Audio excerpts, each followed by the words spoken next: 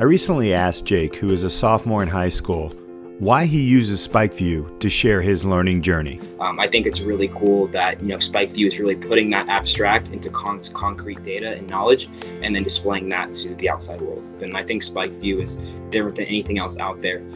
Like I said before, because it's really taking that those abstract skill sets and those abstract experiences and putting them into data that is actually mathematic and scientific, and that matches you up with the best programs and best places for you. People who are really trying to make those changes in the world, and they're going to be using SpikeView because SpikeView is that app where you can take those experiences and take those passions and put them out there and share with other people. And that's really powerful. And to that professional networking piece, to be with other like-minded teenagers, that puts you ahead in a lot of ways. And so I think anyone who uses SpikeView right now has a leg up in the future, and excited to see where those SpikeView alumni head up. Head to spikeview.com. Start your portfolio now for free. Have you ever thought about creating courses and training online? Without a partner to guide you through that process, you're going to be stressed about why your learners aren't engaged, or how to create updated content, missing revenue opportunities, and not even having enough time. I know, because I create online courses, and I have a solution for you: eLearning Partners. You don't have to be overwhelmed anymore. Become a partner with eLearning Partners to create your courses and training stress-free and achieve the results you want to see. If you are thinking about wanting to create a course or training online, and you believe, like I believe, that no expertise should go unheard, then click the eLearning Partners link in the notes of this podcast, and you can start your journey to create your courses and training stress-free. If you want all that and more from the eLearning Partners, hit the link in the podcast notes, because there's a free masterclass for you to take. That's right, a free masterclass. Hit that link today.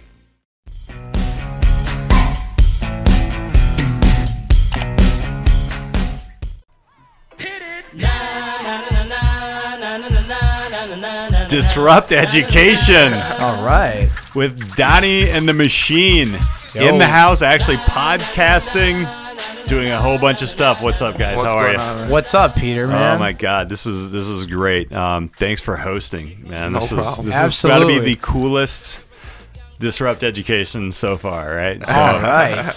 I'm glad, dude. Listen, I want to say thank you for coming on our show first and having a spectacular conversation. Those of you guys that are viewers of Disrupt Education, check out Donnie and the Machine episode 15, featuring your guy, Disrupt Education, Pete Hostrauser. We made it. We made it. So. Yeah, tell me about your story. Like, what? Okay, so you're an educator, you're an automotive, a bunch of 100 businesses. So, okay, high school. Then now, what happened? Who wants to jump in? I'll take first. the way, man. Right. So Sabri and I, we graduated high school. We graduated 8th grade together. We grew up since preschool together. Best friends, right? He was the best man at my wedding. I love this kid to death. I love building this podcast with him. So we graduated high school together, and we, we're on that traditional path of going to college, majoring in business, because you can't go wrong majoring in business. You know what I mean? Business. But we just kind of, and I'm going to speak for myself here. I kind of just went the college route because that was what I was supposed to do. Didn't really think anything of it, and I didn't really research too much of other schools out there. I picked DePaul. I wanted that one school, and I loved the idea of living that life of going to school in Lincoln Park and doing that lifestyle. And then I was working as a personal trainer at the time. Long story short, I realized within 3 months of going to DePaul, I was like, this is not working out. Like, my business and personal training is suffering. I don't know that I'm getting what I really want out of this education at DePaul. It's super expensive, right? I really asked myself those questions, and at the end of the day, I ended up dropping out of college, and I really took the time in that 2 years from 19 to 21, basically, to really figure out what I love doing, and I was never afraid to admit to myself what I was really interested in doing, and that was fitness, that was coaching, that was building up people, getting the most out of them. I started coaching at a high school, and it really turned me on to the idea of becoming an educator and being a teacher in a school, and then there's no other way than to go to college to become a teacher, right? You have to jump through those hoops. You have to get that piece of paper to be an educator, right? To work at a school anyway. You can educate anybody through any way, right?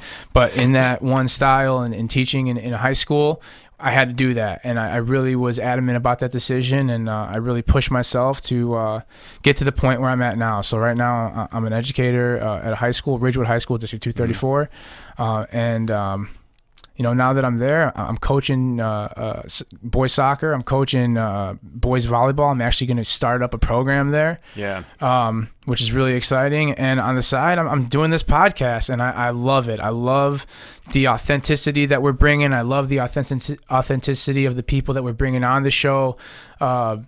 It's growing every single day. We're figuring out what our voice is, and I really love what we're doing, man. And I think it's inspiring a lot of people. Anyone that listens to this might have an idea to do their own authentic thing that spikes other people to do good things, right? So at the end of the day, we're just helping each other grow and learn and be better people, right? Yeah, right, right. That's awesome. So your story, a little different though, right? Similar but different. Yeah. Okay. Yeah. So basically, like I said, we graduated high school, and coming from first generation American born here, parents come from overseas, they have this expectation that you grow up with, like, oh, you guys got to be the first ones to go to college because we didn't get to go, and all this stuff. And, growing up in the regular school system, the only way you're going to be successful is if you go to college. You get that ingrained in your head. So I only looked at DePaul. I thought, hey, I'm told this is a great school for business, this and that. That's where I applied. I got in. I started there. I don't remember if I finished the whole year. Maybe it was like half of it. But I'm sitting there. I had, I think, 1 or 2 business courses where I'm listening to a teacher explain, the curriculum and all that. And she starts explaining that she's never been in the field that she's teaching. Wow. That's when I had like this boom. I was like, I have a father at home who opened 3 businesses on his own, which I've been learning from growing up every day, going after school, working, watching. I'm like, why am I going to spend all this money when I have a personal teacher at home who's actually done this and been through everything that's involved? Yeah. So I started working more closely with him, this and that. I was still very big into music, so I decided to go to a trade school to learn music recording and music business and technology, just to have that on my back. But ever since I grew up, my dad's been working on cars. I really got into it, and the rest is, that's where I'm at. And I figured for me, it was to learn the values and what he went through and how to do it. He instilled in me like many things. Like, I'm a jack of all trades. Like, I like to fix things. I like to read and educate myself how to do everything. And if there is an opportunity, even if I don't want to work on cars anymore, I have those values and those skills instilled in me to open or to chase whatever I want to do. Right. That's crazy awesome. So you do have like kind of different stories. Like you questioned the college, and then you were like, I just kind of need to feel out what I really want to do, right? Right. Did you guys intersect at like DePaul? Did you guys go together, or did you like just not know? I think we intended to have like a similar schedule, but it just didn't work out that way. It didn't. We didn't really cross paths that much. We had like the Monday, Wednesday, Friday schedule, the Tuesday, Thursday, and they ended up being different. Right. We didn't really. No. And then when I'm on the path by myself, and I'm like, hey, this isn't really like how I planned it to be. And again, I felt like I was just not getting the value from what I was putting into it, like financially. I wasn't getting anything out of this really. I wasn't learning things that I was passionate about, and I needed that. And at the time, like, I found the fitness thing. I was personal training, and I really loved what I was doing. And in the personal training world, I did have good mentors, and I learned a lot from the first job that I had as a personal trainer. And you were 18 years when old. You started that. Yes. So who were your mentors? Like, how did they connect with you? So it was actually a really rocky start. I started working at Ballatool Fitness over here in the 90 in Cumberland, Chicago. It was really rocky. I was working out there at the time, actually with Sabri. We first started working out there. I got certified at National Personal Training Institute. I was actually getting certified my senior year of high school. So I would take a train and a bus every Tuesday and Thursday and all day Saturday. My last semester of my senior year was taking these classes and learning about human anatomy and physiology and biomechanics and taking that and learning how to make it practical and learning how to train in the gym. It was really an awesome experience. And I was doing this 3 days a week as an 18-year-old in class with a bunch of adults looking for career changes, you know? But I learned a lot there, but it wasn't really till I got to Bally's where I really learned to be a trainer and really be a mentor to these people trying to lose weight and making their fitness goals. But I had a very good support staff with the people I worked with, and I still maintain a relationship with some of those people today. But in those 2 years, I really learned and had a really good foundation of how to exercise in an appropriate way, ways that are going to benefit not only people that I'm around and myself, but my clients, for a long period of time. And every year that I was a trainer, I just learned more and more. And I worked at another health club in Oak Park, actually, when I was back in college. So when I decided to make the jump to go back to teaching, I still trained because it's what I love to do. And since I was going in the PE teaching area, there's a lot of science out there, physical activity in the brain. And the more physically active you are, the more neurons you're firing. Ultimately, the more knowledge you're going to retain in academia, right? Which sounds good. It's great. It's what really drove me to start this. But now there's, I think, a little bit more to education. It's not just the academics like we talked about, but really getting kids to find what they're passionate about and what they love to do. So like rewinding a little bit before DePaul, so was there something in high school that actually told you that, let me get that, the alarms, was there something in high school that you kind of like, something went off in high school, or how would you do high school differently if you could go back? That's a good question. I don't know that I would do anything differently. Yeah. I don't know that I would do anything differently. Like, we had a band together. Our main focus was our band and our music. Right. Yeah. That was our biggest drive. Like, what drove us every day. We wanted to practice. We wanted to play music. We wanted to write music. We had the goal of, we're going to be big one day. That's all we could think about. Yep. Would we do anything different with school? What do you mean? Like with the way we were approached? What if like that was like, let's say your senior year was that? Do you think you could learn like the cores out of actually creating and moving the bands? Or how would that look to you? Like, say that your whole senior year would be, okay, your band, dare I ask what the name is? With a Vengeance. With a Vengeance. With a Vengeance, man. So what would that look like? Like, if we were like taking music as our number one thing in school and taking our brand and build it and learn to like build social media, and YouTube was just coming out at that time. We were on internet radio before internet radio was cool. Back in 2007, we were asked to go on this show called Fearless Radio. Yeah. And it's like, it's some internet radio station, and we went downtown and we did this thing, and it was hysterical because we didn't think anybody listened to it, but it was an experience to go on a radio show. You know what I mean? So like, if it was, let's say high school was the band, right? And we had to learn how to promote the band and write our music and learn how to get a following and think about all the tangible skills that we would have had. Well, you know what I'm saying? Yeah, the whole concept of the band too is a lot of teamwork. It really kept us like motivated. Like, it teaches you discipline.